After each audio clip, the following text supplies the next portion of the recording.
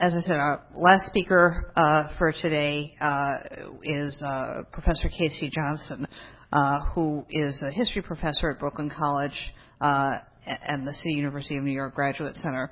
Professor Johnson holds his BA from Harvard, his master's from Chicago, and his PhD from Harvard. He's held a series of teaching and faculty appointments, but he is perhaps best known of all for his work on the internet on a variety of subjects.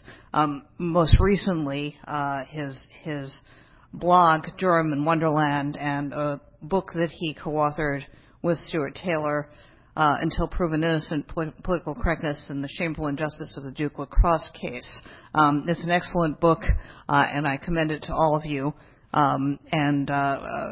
Professor Johnson was good enough to, after writing this book, Professor Johnson proceeded to flee the country to Israel, but he was good enough to fly back to talk to us a little bit about the Duke Lacrosse case and the Academy. Professor Johnson. Thank you very much for the kind words. Thank you all for coming. I realize that the last talk of the day can sometimes be a small crowd, so I'm very much appreciative of your attendance. In some ways, the Duke Lacrosse case was a very simple story. It was the story of a woman named Crystal Mangum, who not only gave a number of contradictory stories, but in fact never told anything close to the same story twice in her interviews with law enforcement. At various points in the case, she claimed that 0, 2, 3, 4, 5, and 20 people raped her. Her final story was that the rape occurred while she was levitating in the captain's bathroom. Some stories claim that there was no physical assault beyond the rape. In other stories, she claimed that she was beaten on the head on the sink during the attack.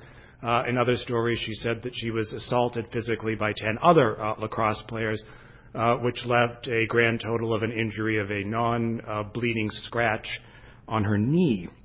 And in her treatment of the second dancer, in some stories, the second dancer was an accomplice to the rape. In other stories, she was a neutral witness, and then still in other stories, she was a fellow victim, having been raped by 3 additional and never revealed lacrosse players.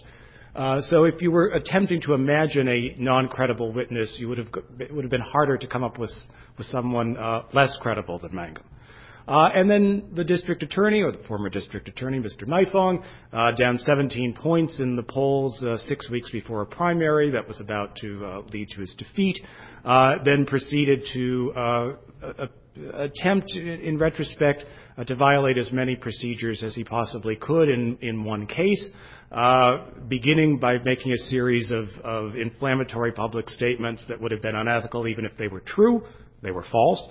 Followed by ordering the police to run a third lineup after the first 2 lineups didn't produce the desired result, but making sure that the police only showed Mangum suspects in this third lineup, refusing to meet with defense attorneys who said, and actually did, possess evidence of absolute innocence of their clients, meeting with the lab director and coming up with an agreement to withhold, for the lab director to withhold exculpatory evidence in his report, namely that there were DNA of between 4 and 9 males on Mangum's rape kit, unidentified, not lacrosse players. And then finally lying to not 1 but 2 judges about the content of his conversations with this lab director. So again, if one would assume that an environment of people who are concerned with false accusations and prosecutors running amok with false accusations would be the contemporary academy. And so in a normal circumstance, you would have assumed that this would have generated tremendous outrage from the faculty at Duke. As we all know, this did not occur. Well, it did generate a tremendous outrage, but it generated tremendous outrage on Nifong's behalf, producing what appears at least to have been a first in American history, a situation in which the statements and actions of their own professors were cited as one of the major reasons why college students could not receive a fair trial in the local jurisdiction, a fact for which Duke, one would think, would be ashamed, but there is no evidence that they are. My talk today is going to talk a little bit about the academic aspects of the case, but I'd be happy to take questions about the other aspects of the case as well over the course of the blog and the book. I did develop a fairly good working relationship with members of the defense side. There are, I think, three reasons why this case is important for all of us who are concerned about the nature of the academy, beyond the simple human factor of an instance where you had college students who were targeted deliberately because they were college students. This was the fact that they were students that made them politically useful for Nifong, and then saw their own professors betray them, a human story which is really unfortunate. The first was an almost gleeful willingness to abandon what we think of as the Academy's willingness to uphold due process. Certainly if you read statements of the American Association of University Professors since the McCarthy era, we hear constant references that it's a special element of academic affairs to stand up for procedural regularity. This was not done, and instead the vocal element of the Duke faculty decided that they would use the Lacrosse case to advance their own personal agendas or curricular agendas or transformational agendas for the university. In retrospect, they picked the wrong case to exploit, but at the time it seemed like a relatively safe bet. The highest profile example of this was an ad which was published on April 6th of last year. It was rushed into production. It was funded by the African American Studies program. It came out of the Duke budget. This violated Duke procedures. The author of the ad, Wanima Lubiana, was quite clear that she wanted the ad out quickly. There was a fear that the DNA test, the first round of DNA tests, which Nifong had publicly promised would identify the guilty but also exonerate the innocent, there was a fear that these results might come back. The Lacrosse players' attorneys had promised that there would be no DNA matches. There would be no case to exploit, presumably, so the African American Studies program wanted the ad published. It was published in the Duke Chronicle, the campus newspaper, but was then also hosted for 123 days on the departmental homepage of the African American Studies program at Duke. Another violation of Duke procedures. The administration never forced them to take it down. They only took it down after they started getting criticism from extraneous bloggers, and then tried to sort of remove the evidence. This ad stated that something, unequivocally stated that something happened to Mangum. It committed the signatories, 88 of them, to turning up the volume regardless of what the court case described. It said it gave a thank you to protesters, and not just a thank you, but a thank you for not waiting.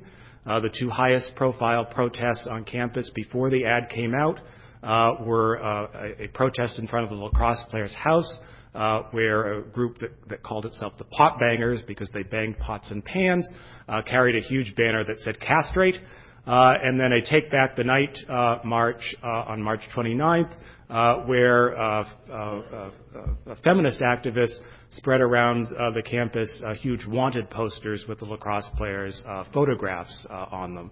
No Duke professor who signed the statement has ever given a reason why it was so important not just to thank these protesters, but to thank them for not waiting. And finally, the ad claimed, in what was a really unprecedented event, to have the official endorsement of 5 academic departments at Duke and 10 academic programs. It turns out that in the case of at least the 5 academic departments, none of these departments ever voted on whether or not to endorse the ad, and there was not a majority of any of the 5 departments that allegedly endorsed the ad that actually supported it. Around a year later, the provost of Duke, Peter Lang, sent around a missive conceding that procedures had not been followed, and in fact, none of these departments did actually endorse the ad. Some of the group of 88 members went even further. A professor of English, Houston Baker, around 2 weeks after the case first broke, issued a public letter demanding the immediate expulsion of at least 46 of the lacrosse players. There was one African-American lacrosse player. Baker was never quite clear on whether he too should be expelled or not, but the reading of his letter suggested that he too had to be expelled. The former dean of the Duke faculty, William Chafe, spent 11 years as the faculty, a distinguished historian of the civil rights movement in the United States, published an op-ed in the Duke Chronicle, again before there were any indictments, asserting that the behavior of the whites in Mississippi who kidnapped, beat, and murdered Emmett Till provided the appropriate historical context through which to interpret the behavior of the Duke lacrosse team.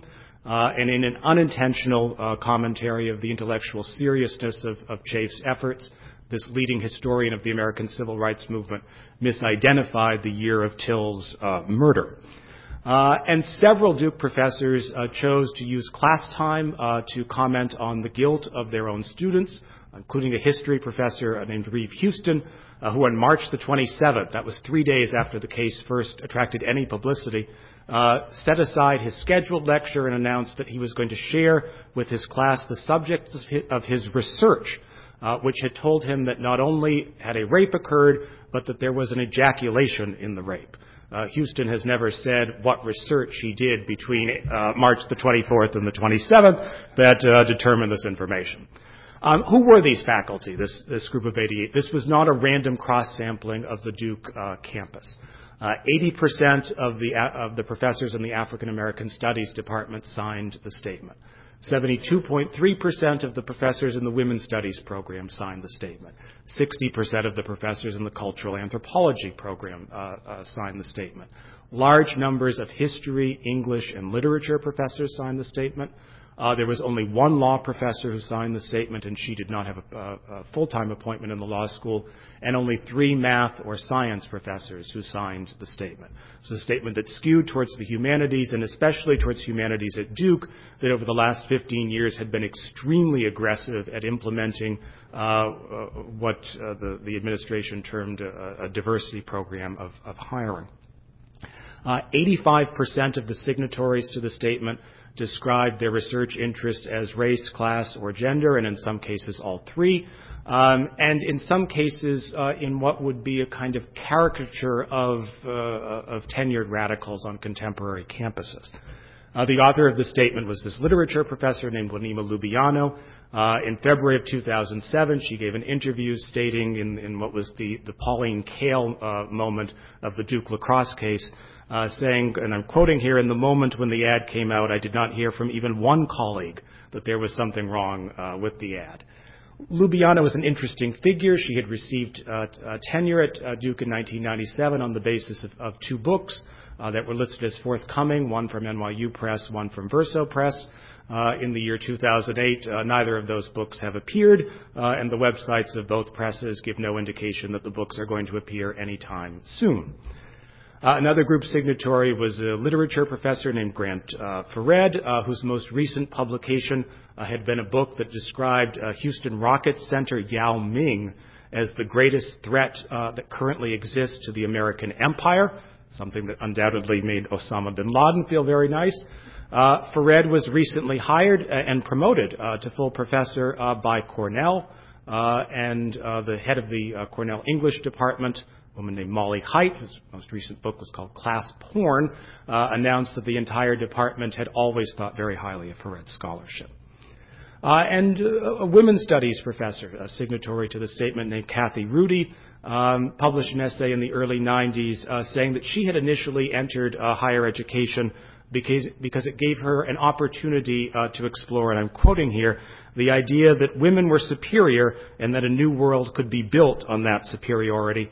Rudy is now working on a critique of animal rights from what she calls the speciesist perspective, which is a claim that animal rights activists discriminate against animals by prioritizing humans over animals. It's a critique of animal rights from the far left, which is not easy to do.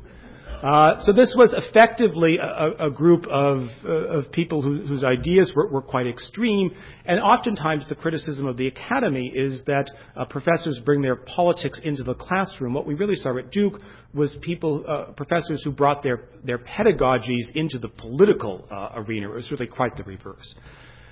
Secondly, in terms of the academic experience and broader lessons, is that we like to think of professors as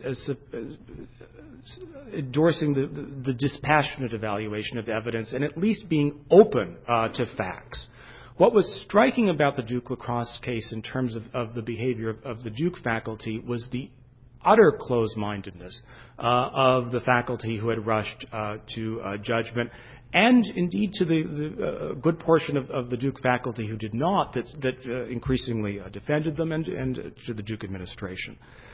Even as Nightbong's case collapsed, and it was beginning to collapse as early as May of 2006, and it was quite clearly collapsing by last fall, the faculty activists who had gone after the lacrosse players maintained that they had performed correctly. A history professor named Peter Wood gave an interview to The New Yorker last summer, stating that lacrosse players in his class had advocated genocide against Native Americans. His evidence for this: one student in one of his classes had given an anonymous student evaluation, as occurs at the end of any term, and given a joking reference to genocide against the Indians. There were 10 lacrosse players in this class. There were also 55 non-lacrosse players. Wood gave no reason to believe that this statement came from a lacrosse player. In fact, I found out that it did not come from a lacrosse player. Grant Fared, the same guy who now has moved to Cornell, published an op-ed, the last public statement of any Duke professor before the November election in Durham, which Nightbong won, accusing hundreds of Duke students of what he called secret racism. Their offense: they had the temerity to register to vote in Durham, an act that Fared argued suggested a disregard for black women's bodies and an endorsement of what he termed the arrogant sexual prowess of the men's lacrosse team. This voter registration drive was organized by 4 female Duke undergraduates. Fared never quite explained how this was so. In January of 2007, African-American Studies and English and Law professor Carla Holloway released what turned out to be fifth-hand, unsubstantiated gossip that there was a secret witness in the lacrosse case that would show that there were racial slurs at the party throughout, which was one of the key areas of dispute. Roughly, a year later, this secret witness remains secret, and I suspect the secret witness will remain secret for the rest of Carla Holloway's life. And then there was a kind of Orwellian attempt to rework the past. That was originated in a January of 2007 op-ed by a former Duke dean and English professor named Kathy Davidson. Davidson admitted in emails that were later forwarded around and which I obtained that part of the reason for her op-ed was that she had consulted a lawyer. And the lawyer had told her that she and the other 87 members of the group could very well be subject to defamation suits from the lacrosse players. So she publishes this op-ed trying to rewrite history of the spring of 2006. Her claim was that the statement was justified. This was a statement that was originated in late March and early April of 2006, roughly 1 week after the Duke Lacrosse case first went public in the media. Try to think back what the media attitude was at that time, what the attitude on campus was at that time. Davidson's contention was that the statement was necessary because during that week period, the only voices that were being heard were the voices of the lacrosse players. That minority students on the Duke campus were being angrily harassed because they dared to imply that the lacrosse players were guilty. Well, it turns out that there was harassment on the Duke campus in the week or so before the ad. The people who were being harassed were the lacrosse players. One lacrosse player was actually surrounded on campus, and people screamed at him to confess. There was the castrate banner. There was the in-class harassment. Meanwhile, African-American students received sort of very favorable treatment from the administration. The president, the provost, the dean of undergraduate education all met with delegations to express their concern and their support for minority students on campus. Davidson was asked to give evidence as to how it was that in late March and early April of 2006, it was the lacrosse players' voices who were being heard rather than the voices of their critics. She, at that time, announced that she would no longer be commenting on the lacrosse case at the advice of her counsel. And then a few weeks later, in early February of 2007, 89 Duke professors issued yet another statement that was signed by around 55 of the original group of 88. Many of them had left Duke, and a few chose not to sign. And incredibly, 24 professors who had not signed the original statement came together and signed this new statement, which completely reaffirmed the group of 88's statement. This was a statement given in February of 2007. By this point, Naifong had been removed from the case. The State Bar had filed ethics charges against him. It was clear to anyone with half a brain that this was a complete fraud. And the killer line from this letter, this was called the clarifying letter, was a statement that, in fact, the signatories to the group of 88 said did not want to thank all protesters. They only wanted to thank protesters who had said that their stated aim of the protest was to combat racial and gender violence. That was the stated aim of the potbangers protest and the wanted protesters. How, 10 months after the fact, these people could be thanked again was really quite astonishing. Even now, there's been no indication of any reconsideration on the part of the signatories. The president of Duke, Richard Broadhead, after defending the Group of 88 statement for much of 2007, issued a very limited apology in September, in which he conceded that there were faculty statements that were, he termed it, ill-judged and divisive. But he said that there would be no reason to examine why the faculty had made such statements, that it was more important that everyone move on. And then finally, in terms of the academic side of the case, what was quite striking and what remains quite striking is the support for the Group of 88 and their allies, and to a certain extent from support for the Duke administration from other quarters of the academy. This case was described by Lane Williamson, who was the chair of the disciplinary panel that disbarred Naifong, as a fiasco, and it's a pretty good description of it. And at the very least, you could argue that one of the good things that came out of the Lacrosse case was a reconsideration of prosecutorial misconduct by, I think, many elements within the legal community.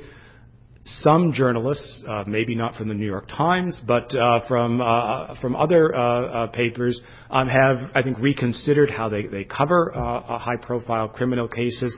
You could look at the coverage of the Michael Vick case. Vick was, as we all know, turned out to be guilty, but nonetheless, there was a much more restrained attitude, I think, in terms of press coverage as a result of the Lacrosse case. And there's been some willingness to ask hard questions on the part of journalists. The American Journalism Review did a very substantial piece on the media's mishandling of the case this past summer.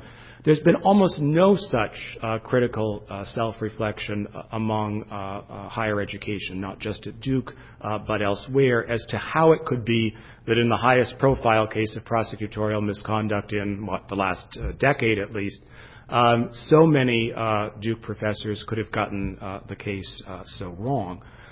Instead, there's really been the reverse. In the summer of 2006, 15 African-American studies professors, prominent professors from around the country, professors at NYU, at Penn, at Columbia, issued a public letter defending the performance in the case of Houston Baker. Baker, remember, was the Duke professor who had demanded the immediate expulsion of all of the lacrosse players. By this point, he had done a number of other things. He had emailed one Duke alumnus stating that he had no doubt that even if the rape hadn't occurred in this instance, that lacrosse players had raped black women in other instances. And he had emailed the mother of a lacrosse player who had criticized him for such statements and called her the mother of a farm animal. These 15 African American studies professors in their public letter praised Baker, defended him against his critics, and argued that Duke needed to recognize, and the Academy needed to recognize, that the Duke lacrosse case was a teachable moment. How was it a teachable moment? It was a time, and I'm quoting here, to recognize that the academics and departments that most assiduously impart the best ethical and intellectual wisdom of their disciplines are always race, class, and gender inflected. How you could teach this by the summer of 2006 seemed not clear. In the immediate aftermath of the exoneration last April, history professor named Claire Potter, a host of the wonderfully named blog Tenured Radical, a figure of some significance within the historical community, gave her reflections on the case. The villains were, again, the people who had criticized the group of 88. She denounced, and I'm quoting here, those nitwits down at Duke who have been wearing the innocent bracelets. Of course, the players were innocent by this point. She described the lacrosse team as a, and I'm quoting again, a semi-criminal youth gang. She asserted that the dancers were, it is clear, physically, if not perhaps sexually assaulted.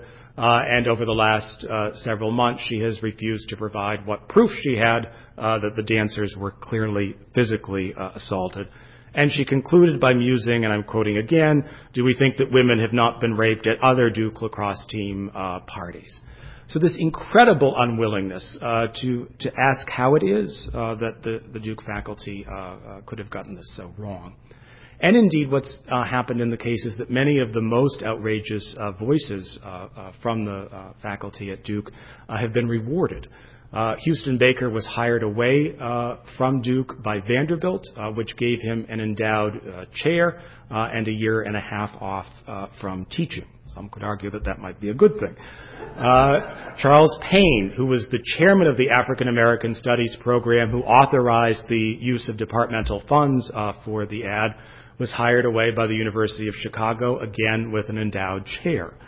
Grant Fared was hired away from Duke by Cornell with a tenured full professorship. There's been no suggestion at Duke that the faculty members have suffered any consequences. Indeed, one of the group of 88 members who berated lacrosse players in her class in the immediate aftermath of the publication of the case was promoted and named Dean of Social Sciences of the faculty. She has quite unsurprisingly refused to authorize an investigation of faculty in-class behavior. Her refusal to authorize this investigation is one reason why it appears Duke might be getting a lawsuit from the 43 unindicted lacrosse players who were victimized in other sorts of ways. In a lot of ways, the lacrosse case was, if you want to borrow a term from mathematicians, an existence proof. There's a general sense that the academy, especially the undergraduate academy, has become obsessed with issues of race, class, and gender, has ideas that sort of fall out of the extreme. And we have some superficial examples of this that pop up in the media all the time. The Ward Churchill case from Colorado. The Tim Shortell case from my home campus, Brooklyn College. Shortell was the sociology department chairman who was elected after he had written that all religious people were moral retards and that Karl Rove was the American equivalent of Joseph Goebbels. He was subsequently removed as chair, but only because of protests from Brooklyn alumni. But it's very difficult to get a firm sense of how pervasive the problem is within the academy. In the Duke case, though, you have what is widely acknowledged to be one of the 10 best undergraduate institutions in the country. and a faculty that witnessed what was the highest profile case of prosecutorial misconduct in recent times. And yet, for 6 months, not one of the nearly 600 members of the arts and sciences faculty publicly criticized Naifong's behavior, publicly criticized the Group of 88 for rush to judgment. And when the first one did, a chemistry professor named Steve Baldwin, the next day he was greeted by a letter in the Duke Chronicle accusing him of using the language of lynching. This came from the head of the Women's Studies program.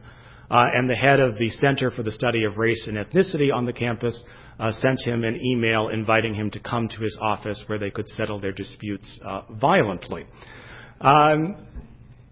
It's very hard to suggest that what occurred at Duke is anything particularly unusual, and I would argue, in fact, that it's not. The only thing that is somewhat unusual about Duke is that Duke implemented a diversity hiring pattern more aggressively than most elite institutions, largely under the leadership of Chafe and the previous Duke president, Nan Kahane. And you could argue that the undergraduate faculty at Duke today is very similar to what the undergraduate faculty will look like at most elite institutions in 5 or 10 years down the road in terms of pedagogical and intellectual interests. The Duke administration, headed by Richard Broadhead might be many things, but I don't think you could argue that he is more extreme ideologue than, say, the current presidents of Harvard or Princeton or Penn. So this was not a case where you had an administration that was very much to the left of its faculty driving things. I wanted to conclude with a vignette, and then hopefully we can take some questions or discussions. And it's a story about one of the most moderate members of the Group of 88, a history professor named Susan Thorne. Thorne is a specialist in British and women's history. Unlike many members of the group, who it's quite clear despised at least a portion of their students who fell on the wrong side of the race, class, gender, or athletic status divide, Thorne did not. Thorne had taught many of the lacrosse players over the previous decade. One of the captains of the lacrosse team, a kid named Danny Flannery. His parents are both CUNY professors, not exactly the image of an upper class bastion. Had looked upon Thorne as his intellectual mentor at Duke. He had taken a couple of courses from her. He had developed a very close relationship with both her and her family. He was stunned when he saw her name on the initial Group of 88's ad. In the fall, this continued to bother him. He had graduated from Duke at that point, and he decided to email Thorne and ask her how it was that she could have signed the ad. And she wrote back in a lengthy email exchange that went over the course of the fall and admitted that she felt terrible about what she had done. She recognized that she had rushed to judgment. She apologized to Flannery in writing. And she asked what she could do to make it up. And so Flannery asked her, this was before Naifong had been recused himself from the case, had asked her if she would be willing to publish an op-ed in the Durham or the Raleigh newspaper, apologizing for her rush to judgment and urging people to look at the facts of the case dispassionately. And Thorne promised him that, in fact, she would do so. She even wrote up a draft op-ed, which she sent to him. The next that Flannery heard from Susan Thorne was when he saw her signature on the clarifying statement letter, which included the following line. There have been calls for the signatories to the Group of 88 to apologize. We reject all of these calls. Flannery emailed Thorne and asked her, you've said you're going to apologize. You've even given me a draft. How is it that you could possibly not only not apologize, but then sign this statement saying that you were going to refuse to apologize? And Thorne wrote back a quite cold but probably correct assessment. She said that she had given the matter considerable thought, and that she had decided that she had no choice but to sign the clarifying statement and not to issue her promised apology, because unless she did so, and this is a direct quote, my voice won't count for much in my world.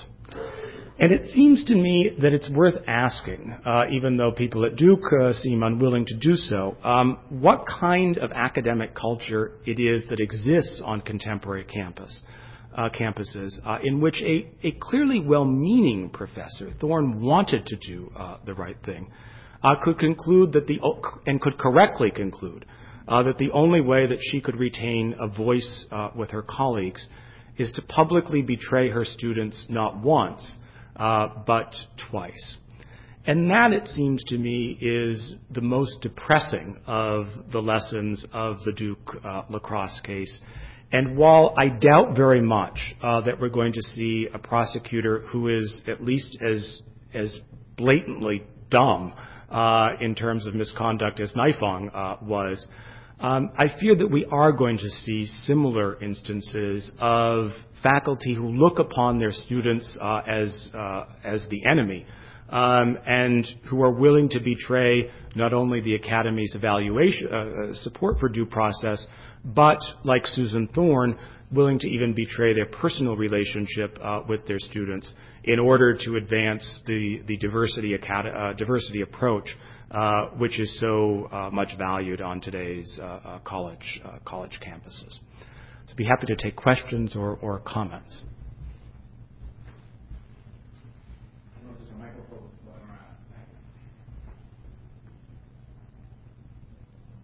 Hi, my name is Dan Subotnik. I teach at Touro. A couple of things. First of all, it is statistically highly improbable that the rape took place as charged. If you look at studies by the Department of Justice, you find no, and I mean no, instances. That is, of course, it's rounded off, so there got to be some instances of white on black rape. So, and that tells you something about the academic culture. I published an article actually, which this summer in the University of Southern California Law Review, Journal of Law and I don't know, whatever it is. It's called Hands Off: Sex, Feminism, Affirmative Consent, and the Law of Foreplay. And this case, and one at Brown, which you may or may not be familiar with, which I am familiar with, really frame the whole issue. And I try to tie the Duke case to Susan Brown Miller and the whole movement against rape. Not that I'm in favor of rape, but I am in favor of honest discussion, and the discussion has been false from day one. There is no rape problem on campus at Duke, although the letter suggests otherwise. The ad, that is, suggests otherwise. What was the other thing I was going to say? There is a high. The rape problem in America is less than at many, and maybe even most, industrial countries. That was not the case 15, 20 years ago. Let's see, one more thing. I can't. Let's see.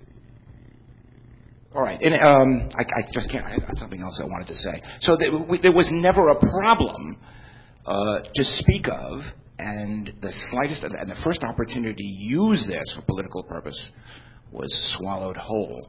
I've looked at your book and I've read most of it, but it's the academic culture part of that is so fearsome. I know what it was now. There are data showing that there is a much higher rate of false rape reports than any other crime.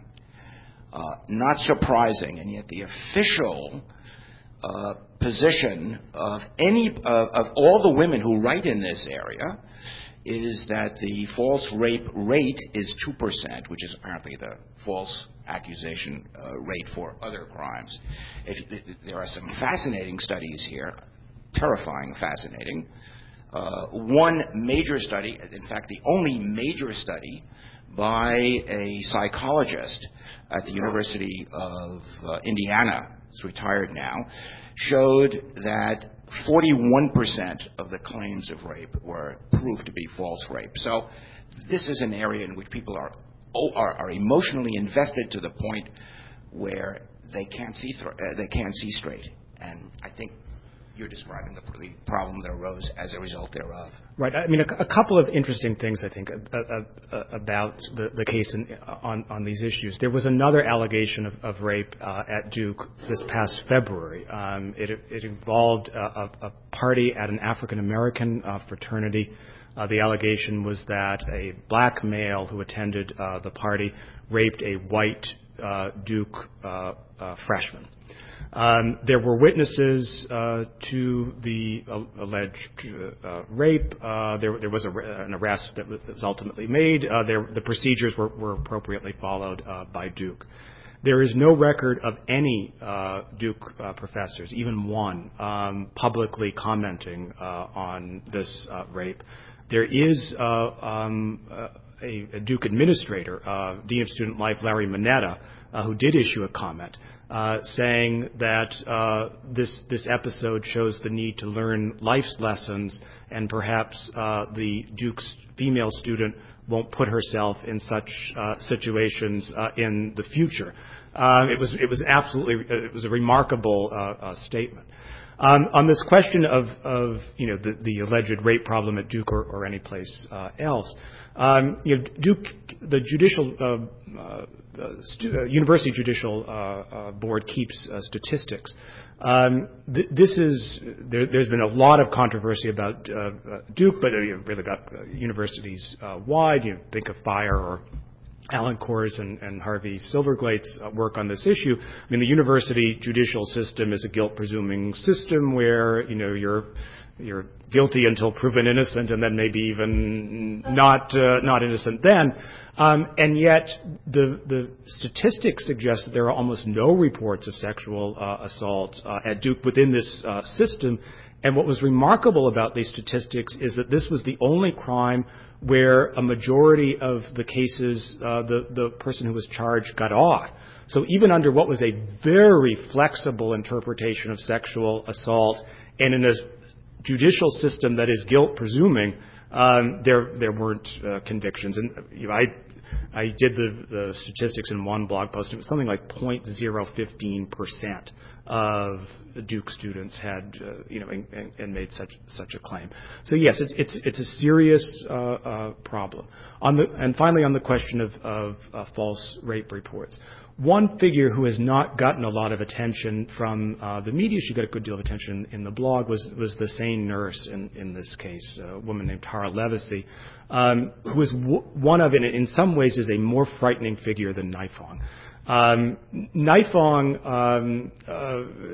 in the bar hearing, Lane Williamson argued that Nifong was guilty of self-deception born out of self-interest, and I think that was an accurate description. Nifong, in his mind, had convinced himself that there was a rape, and there was no evidence that could convince him otherwise.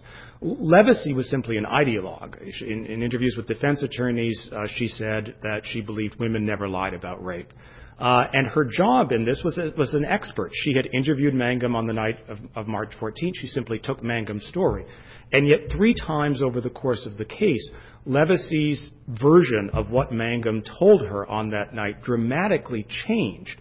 And each time it was changed in such a way to substantiate the prosecution's new and radically altered theory of the crime.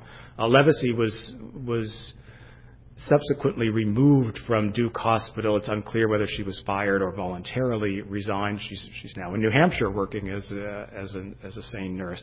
But the kind of group of people who even in this case could not believe that there was a false claim of rape from either victim's rights standpoint or a sane nurse standpoint is really quite frightening. Yes. Would you comment on the New York Times? Yes. The Times coverage of this case, I should confess I had biases coming in. I read the New York Times daily. I recognized the criticism of the Times, but I assumed that the Times was at least factually accurate. And would correct errors of fact. That did not happen in this case. There were a couple of things that came together, I think, to explain the Times coverage, which was wildly slanted and frighteningly slanted in Nifong's favor. What I think was the most disturbing aspect of the slant is that the slant only became apparent the more you knew about the case. And so, for someone like me, I was given access to the entire discovery file very early on under the condition that I could not reveal anything that was in the file. So I knew that the Times was mischaracterizing the discovery file in what was their major story in the summer of 2006. It was very disturbing. I think that the two things that came together, the first was the decision to treat this initially as a sports story. This was it was really not ever a sports story, and if it was a sports story, it was a sports story for around 2 days. The Times' primary reporter on the case was a sports reporter named Duff Wilson, who, well after it was clear that he was at least incompetent and at worst incredibly slanted, was not removed from the case. The sports columnists, especially Selena Roberts and Harvey Araton, used this case to presume guilt from the start. It fit their agendas. As the case went on, it seemed to me that what occurred was that the Times was unwilling to admit that it had made a mistake and assumed that there was going to be a trial. So everything, their coverage was sort of built under this assumption, and so bad things would come out about the lacrosse players then that would justify the original coverage. Of course, there wasn't a trial, so the Times got stuck. The strangest vignette about the Times coverage came the day after the August 25th, 2006 story, which is the major Times story. It's a 5,600 word story on page 1 that stated that there was evidence in the discovery file that justified Nifong's decision to take this case to a jury. That statement was disproved by the Attorney General, who said that there was no such evidence. The day after that article appeared, Duff Wilson was the reporter, emailed Brad Bannon, one of the defense attorneys, and asked Bannon if he would send him a full copy of the discovery file. Well, that article had stated that Wilson had already thoroughly reviewed the 1,850 pages of the discovery file. And it was perfectly clear that Wilson had not reviewed anything in the discovery file apart from maybe 10 or 15 pages that Nifong had handed over to him. And one easy example of this, the only evidence that was against two of the guys, Reed Seligman and Colin Finnerty, was this flawed April 4, 2006 lineup, which was confined to the lacrosse players.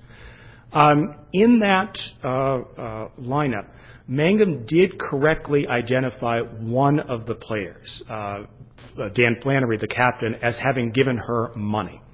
He was the person who had paid her. He was the person who had hired her. He was the captain. That was the only correct identification that she made. She did state in that lineup that she was absolutely certain that she saw this kid named Brad Ross at the party. He was out in the front porch chatting with the second dancer. Brad Ross, the evening of the party, was in Raleigh, North Carolina. You would think this would have caused doubts. It appears as if Wilson was not given the full transcript that showed which player was identified. The transcript that had been publicly released at this point simply identified the players by numbers, 1, 2, 3, 4, 5, but it didn't give a match to each of the numbers.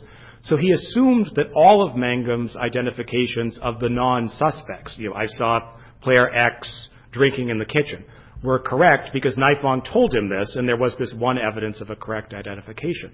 So in the article, Wilson describes this lineup as a remarkable performance by Mangum in her ability to correctly recollect what she had seen 3 weeks before. If he had seen the full discovery file, there was just no way he could make that sort of claim. It made absolutely no sense. Last point on the Wilson article, there were 4 out-and-out errors of fact in the Wilson article. All 4 of these errors of fact slanted the case in Nifong's favor. All four of these errors of fact were brought to the attention of people very high up at the Times, not only by me but by the defense attorneys. To date, the Times has refused to run corrections on three of them, and on the fourth, they ran a correction that made it more confusing and only compounded the error.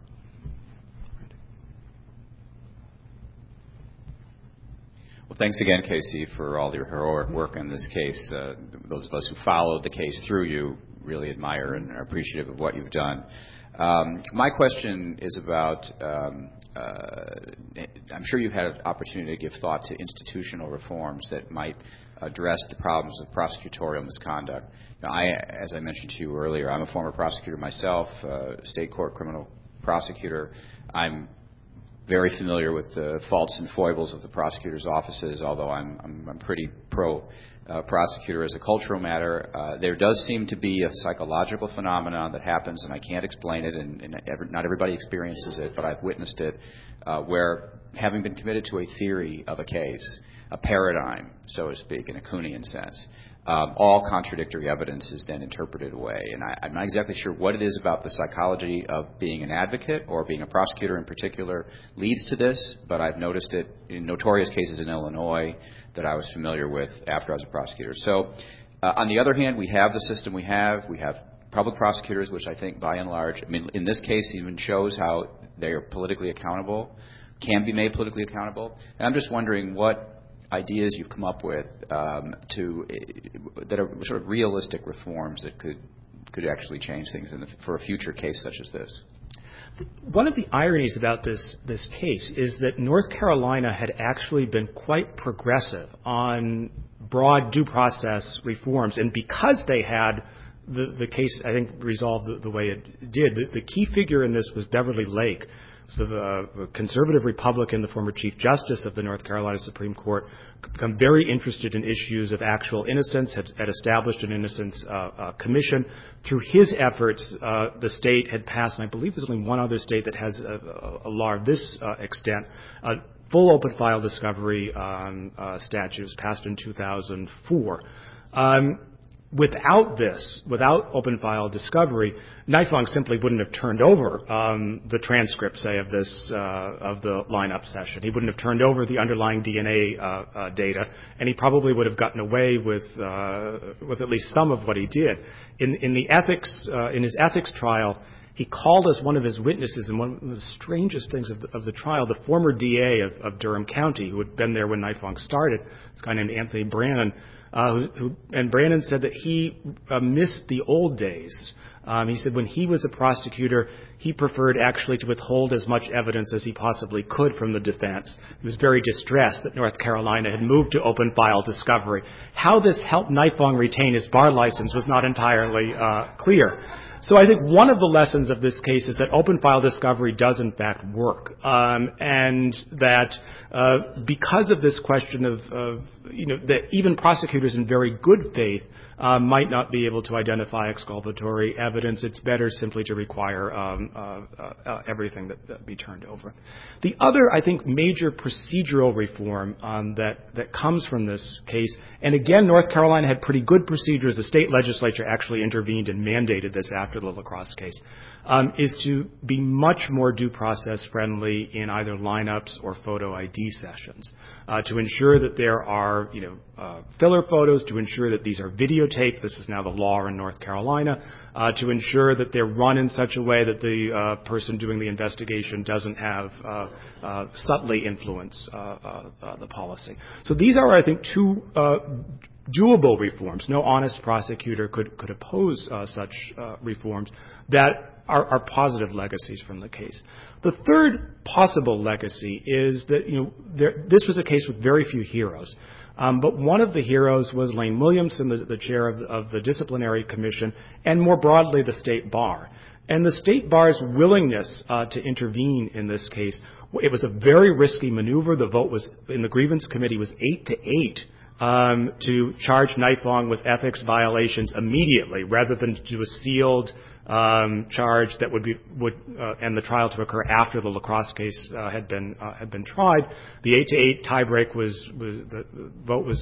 tiebreaking vote was cast by the chair of the grievance committee, and I think this case does prevent a model of how the bar can act, at least in extreme cases of prosecutorial misconduct, and other state bars might be more willing to step in, seeing what happened in North Carolina. But the two due process reforms that hopefully, I think everyone in this case involved in the case will support are the, open file discovery and tightening procedural restrictions on lineups. Yes. Well, one question I have about you looked at various parts of the university's institution. One group of people you haven't mentioned are the Board of Trustees. Certainly in a corporation, if a variety of events had occurred, I think the Board of Directors would insist on some outside investigation. And so I'm wondering what the role, if any, of the trustees was, and did you try to talk to them? This was a mystery for me. I've worked at CUNY. I've worked very closely with some members of the CUNY Board of Trustees. We have an excellent Board of Trustees, and a few, particularly Jeff Weisenfeld, Benno Schmidt, who are quite active and have been positive forces. I had assumed that there would be a similar thing at Duke. That did not occur. It didn't occur, I think, for a couple of reasons. Duke has a very large board. It's a 37-member board. 24 of the 37 are elected by two Methodist denominations that were that helped found Duke.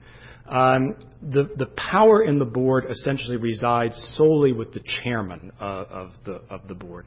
Chairman of the board at Duke was a guy named Bob Steele, who is currently Undersecretary of the Treasury. He is everything that the Group of 88 would despise in American society.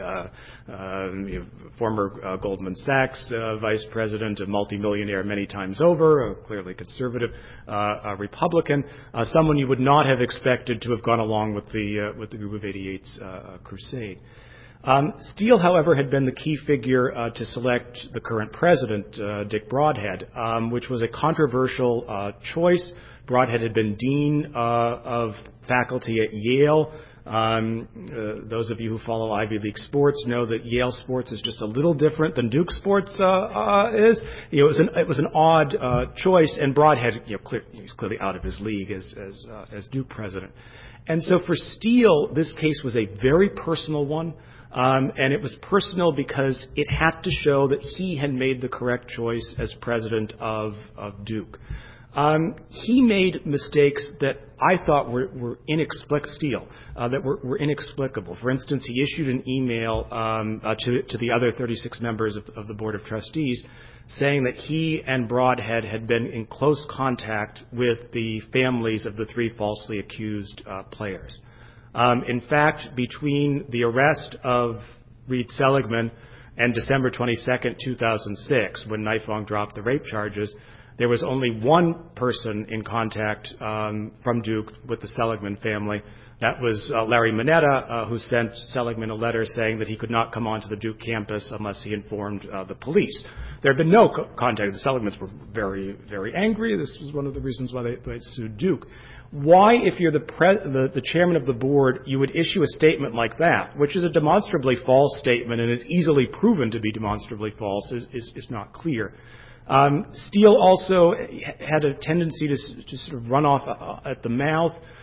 Broadhead had said he canceled the lacrosse season as a way of punishing the players for the party and for protecting them from possible violence.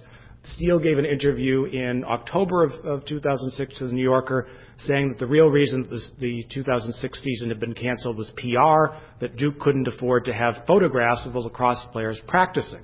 That obviously was the real reason, but you can't say that publicly. So this was a case, I think, of basically incompetent leadership from the trustees. And trustees are such an important balance. I mean, to the extent that we have academic groupthink, which is a real problem, we need active trustees to balance at least some of the worst excesses of the faculty. And in this case, for very different reasons, we had the trustees who were willing to go along with the faculty.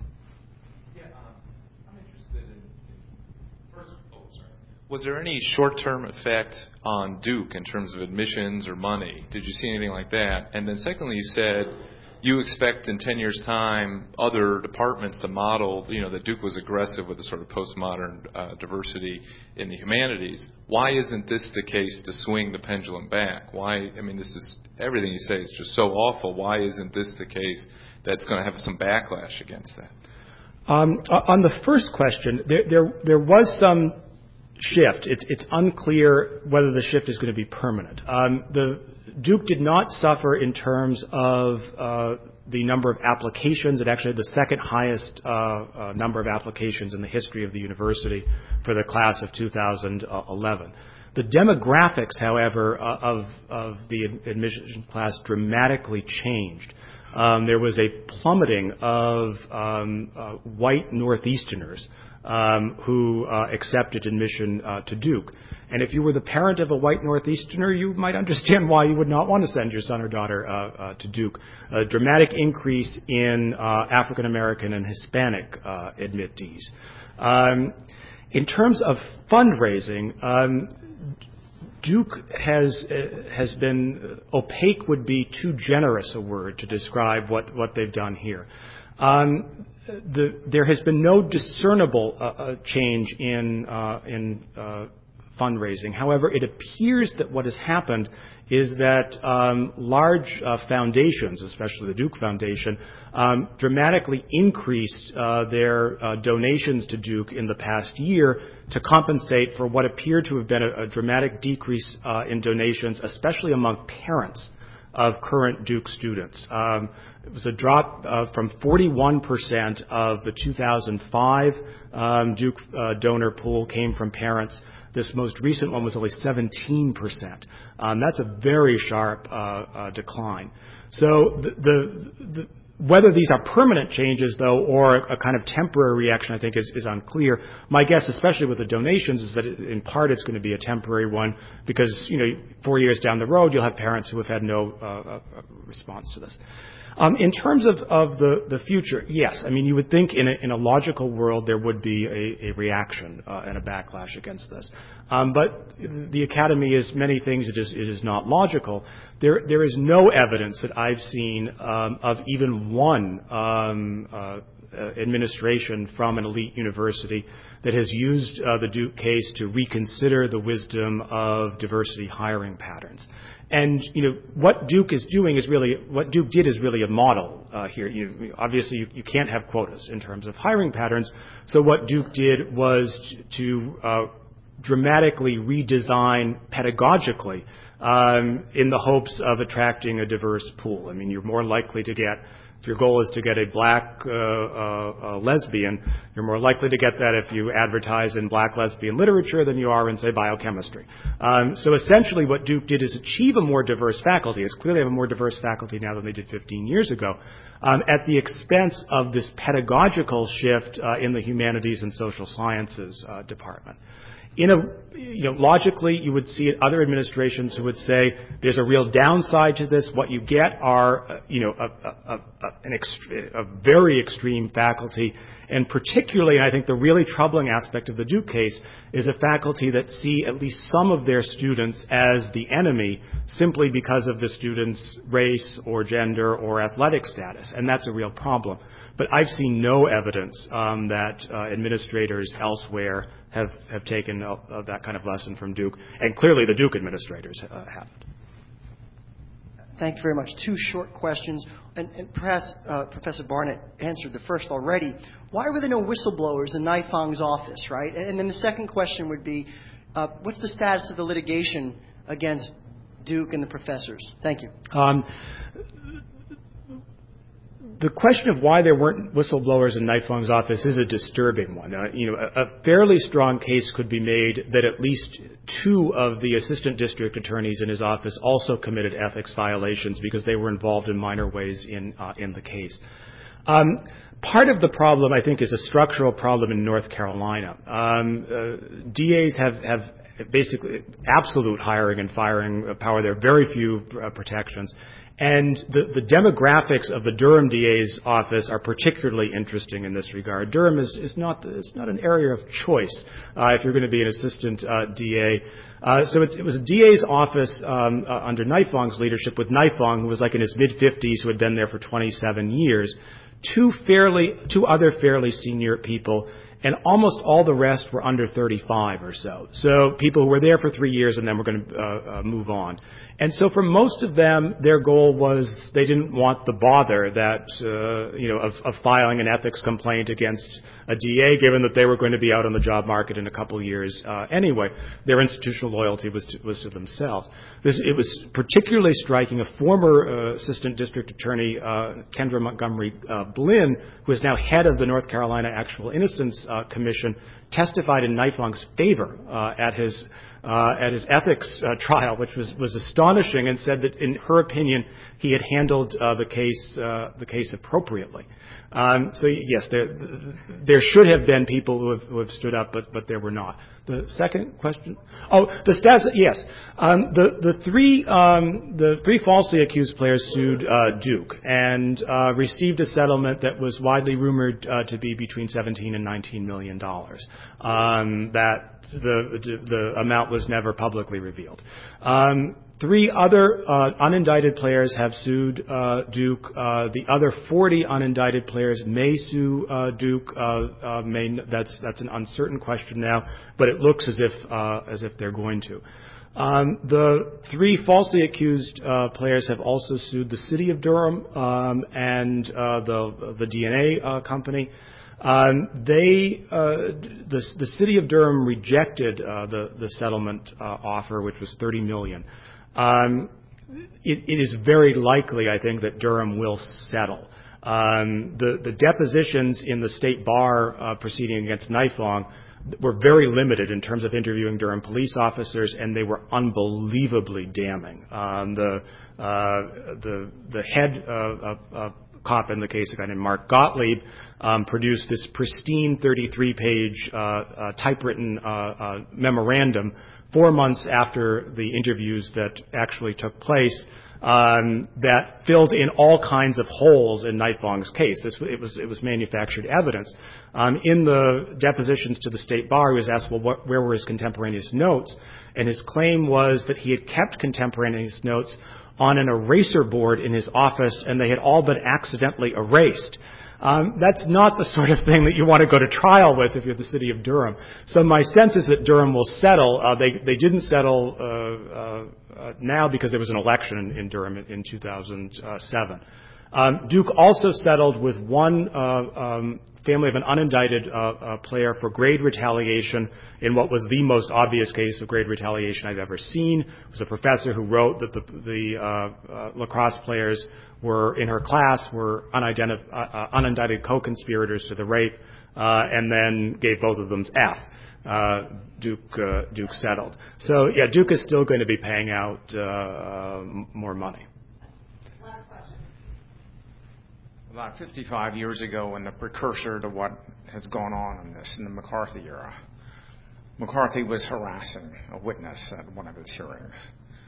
And the lawyer, in what is now a well-known line, stood up and said, "Have you no shame?"